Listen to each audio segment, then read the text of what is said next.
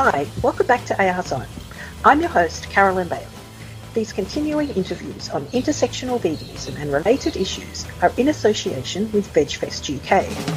In today's interview, we're very pleased to welcome our special guest, Gertrude Gizoon. Gertrude graduated in criminology and environmental sciences. As a research assistant, she explored the sociology of human-animal relations and has a PhD in anthropocentrism and speciesism in contemporary criminology. Gertrude edited the book Mensen onder dieren, which in English means humans and other animals, in 2001, which is in Dutch. She later worked in youth care and as a policy advisor. Now full-time at home because of chronic diseases, she enjoys gardening and taking care of other animals. She writes about veganism and animal rights at grasswatels.org and at brugsvegan.com. Gertrude, thank you for joining us today and welcome to AR Zone. Yeah, thank you, Caroline, and thanks for having me. You're very welcome. Did I pronounce any of those names correctly? Well, close enough. Okay. Gertrude, you'll be speaking at VegFest about ableism, body shaming and health shaming. These are all extremely important issues, but why are they so important in terms of veganism and animal advocacy? Well, yes, that's of course a very pertinent question, and I can understand that a lot of people immediately think, oh, why is ableism discussed at a vegan conference, at a vegan festival? What does this have to do with veganism? And we should only talk about the animals and about speciesism. And veganism is about fighting speciesism, right? It's about our fight for animal rights. And I can understand that. Yes, veganism is of course about animal rights and about the animals. But of course, also how we organize ourselves as a society, how we interact among ourselves as humans will of course have repercussions with our effectiveness in our campaigning, for example. So first of all, it's a matter of effectiveness. So we should try to reach as much people in society as we can. We should try to reach everyone in society as we can with our advocacy in our campaigning. So we should be as welcoming to as many people as we can, to everyone. And if people don't feel welcome in our movement, if disabled people don't feel welcome in our movement, we're missing out on a whole group of people. So, and also body shaming and health shaming in particular makes people not feel welcome in our movement. And it's also proven that those are actually not a good motivator to change behavior, to make people go vegan, for example. And it can also lead to depression, drop self-esteem, and even people having eating disorders. So on one hand, it's about effectiveness. So the more people we can reach, the more we can become a stronger movement, the more impact we have. But of course, it's not only about effectiveness. It's because the core of the issue for me is that the vegan movement, that the animal rights movement is, of course, about justice. It's about compassion. It's about respect for all beings. And I feel that justice is indivisible. It just follows logically that we must oppose discrimination on all fronts. We must oppose not only ableism, but of course also racism and sexism and all the other oppressions. So, and we should also recognize that all of these oppressions, like ableism, racism, ageism, sexism, that they are all interconnected and that they also all operate in the same way. They are all part of a system of oppression, which has its roots in colonialism, patriarchy, and capitalism, I think. So, just fighting one oppression, or if we only focus on, for example, speciesism, and we only focus on the animals while still operating within the system, while being ableist, while being sexist or racist, that will just not work. We cannot dismantle the system that way. So that's why I think it's important to address ableism also at a vegan festival. Couldn't possibly agree with you more. I think that that's absolutely true, and I think the importance of it is often overlooked. So thank you so much for addressing these issues. As you sort of just touched on, at VegFest, your talk will also explore the precise intersections between ableism and speciesism. Would you please explain what you mean by that? Other animals, so I say other animals besides humans, are discriminated by humans because they don't belong to our species, because they belong to a different species than ours. So that's called speciesism. We all know the term speciesism. And with disabled animals, there's an added layer of discrimination here because of their disabilities. So that's where ableism and speciesism intersect for those animals in particular. So I have a couple of examples to make it more concrete. For example, we have, when you think of disabled animal companions, they have a lesser chance of being adopted if they ever end up in a shelter, or even if they ever get a chance to live a full life, because a lot of them will be killed immediately at birth if they are disabled. When they do end up in a shelter, they have a lesser chance of getting adopted.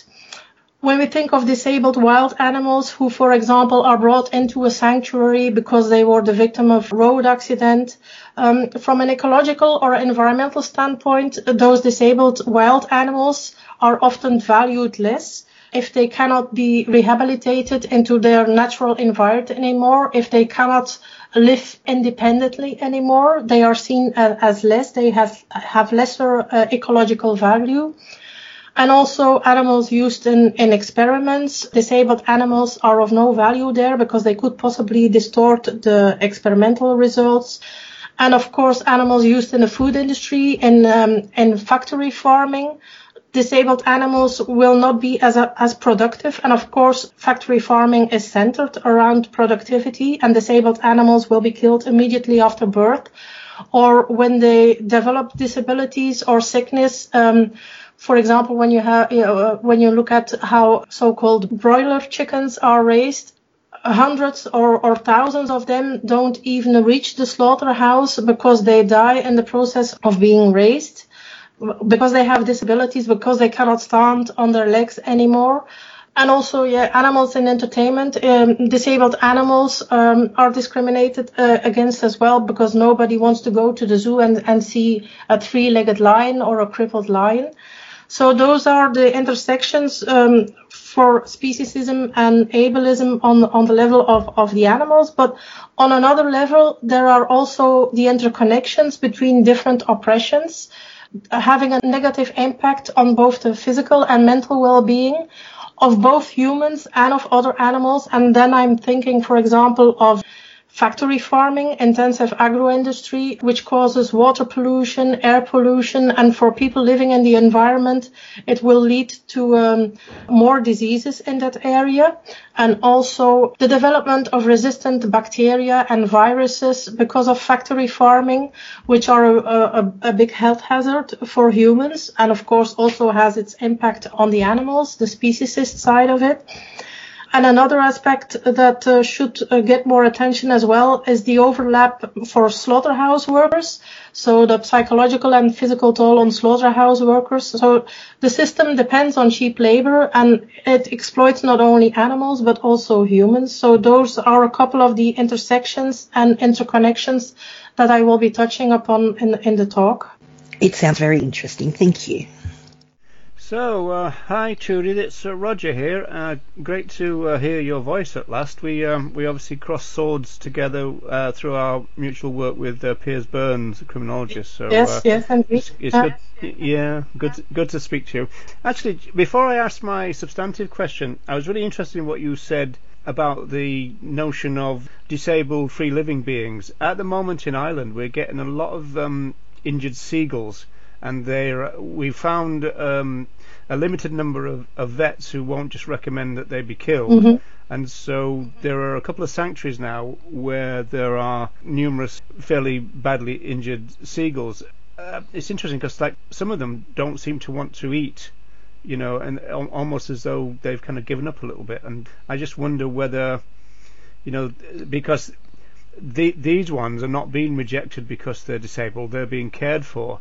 And yet they themselves seem very despondent because they're previously free living and now they're in cages, and that's going to be their lot for life. It's a bit complicated, it's a real sad situation.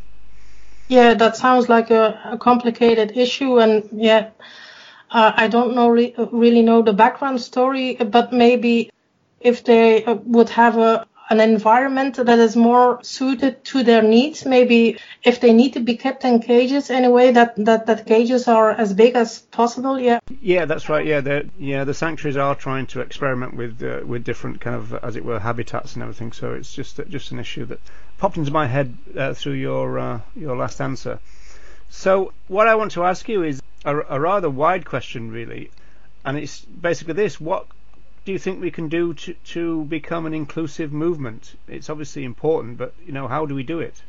Yeah, well, there are many things that we can do, of course, and inclusiveness is not only about being inclusive towards disabled people, but of course, since my talk is about ableism, I will focus on those points.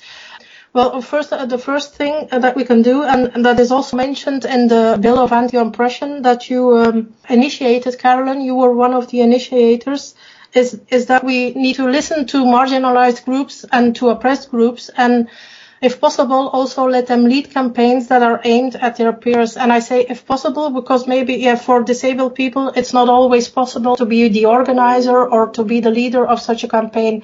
But I do think it's a very important point to listen to marginalized and oppressed groups. So, for example, disabled people. Yeah, another aspect is language use. I see a lot of ableist language used in the vegan movement, in the animal rights movement. So, for example, slurs like, oh, you idiot, and you're such a spaz, or that's so moronic, or that's so autistic. Those are really that's ableist language. So ableist language is indeed a thing. So there is racist language, there is sexist language, but there is also a thing like ableist language. Connected to that are microaggressions, the sort of little jokes, Microaggressions in themselves are not really discrimination or prejudice, but they are, well, you could maybe compare them to like a mosquito bite. When you have one mosquito bite in a day, it's not really that bothersome, but when you have 20 or 30 mosquito bites in a day, at the end of the day, it will really have bothered you. And when you have those day after day after day, that really starts getting under your skin, So examples of microaggressions could be, like, for example, I sometimes use a wheelchair, and then when people say, but you can walk, right? I saw you move your legs, so do you really need a wheelchair? That's not really a discrimination in itself, but it's like people don't believe you that, I'm not using the wheelchair for my pleasure, So that's a kind of an example of a microaggression. Another example is that I often see in online discussions or even in face-to-face discussions that people say, but veganism is easy. It's so easy. Just try it. And actually, for a lot of people, veganism might not be so easy. And of course, thinking about disabled people, if you depend for your living on other people, or when you are institutionalized in a care facility, you depend for your food and for everything on other people. So it might not be so easy to have vegan food, for example, or if you live in an area where there are no vegan ready-made meals available, and if you are not in the ability to make your own meals, but there are no vegan ready-made meals in your area, that can be quite difficult. So don't say veganism is easy. That's another thing that we should take notice of. And accessibility is, of course, one of the things that we should take into account. And that's probably the first thing that a lot of people think about, accessibility and then wheelchair accessibility. But accessibility goes further than that. It's about also, for example, the accessibility of your website, that you add image descriptions, that you provide transcripts, that you add subtitles to video. So those are also things connected to accessibility. And I already talked about the body shaming and the health shaming in the movement, and also medication shaming. There's a lot of that going around, and the memes and the posters that go around that depict meat eaters always as fat people. Or, for example, we had the campaigns this summer about the Santorini donkeys, the donkeys in Greece that carry the people up the hill, and it was always with a photo of a fat lady on it. So when pictures like that are posted, we don't focus on the animal rights issue anymore. It gives a message from, if we just if we could just have fat people not ride the donkeys anymore, then the problem is solved. But that is not that should not be the core of our message. The core of our message is we should stop the donkey rides in all instances. It doesn't matter which size you are. We just shouldn't ride the donkeys. So that's the issue of body shaming. I will also be talking about health shaming during my presentation. So that's shaming people for not being in good health. And there's a lot of that going around in the vegan movement as well, portraying veganism as a sort of miracle cure for everything. Oh, go vegan and everything, all our health problems will be solved. But there is not really a one-to-one relationship between going vegan and then miraculously being in good health. There are different types of vegan diets as well. You have a full whole foods plant-based diet, and you can eat burgers and chocolate and ice cream all day, you know. So there's a whole range of different food types, and veganism is not about health and say, but it should be about the animal rights message. Then another thing that we should take care of is, of course, to strive for diversity, to be a diverse movement. We should strive for diversity in the movement, of course, but we should avoid tokenism. Don't just put disabled people on the cover of a magazine because you think, oh yeah, look, we have a disabled people here on the cover of a magazine. So you see, we are a diverse movement. It doesn't work that way. That's tokenism. That's just using that person to portray that you are diverse, but you're not really diverse. So those are a couple of the points that I will be discussing during the presentation, and points that we should take into account to become more of an inclusive movement. Thanks for that, Trudy, and I hope people will attend.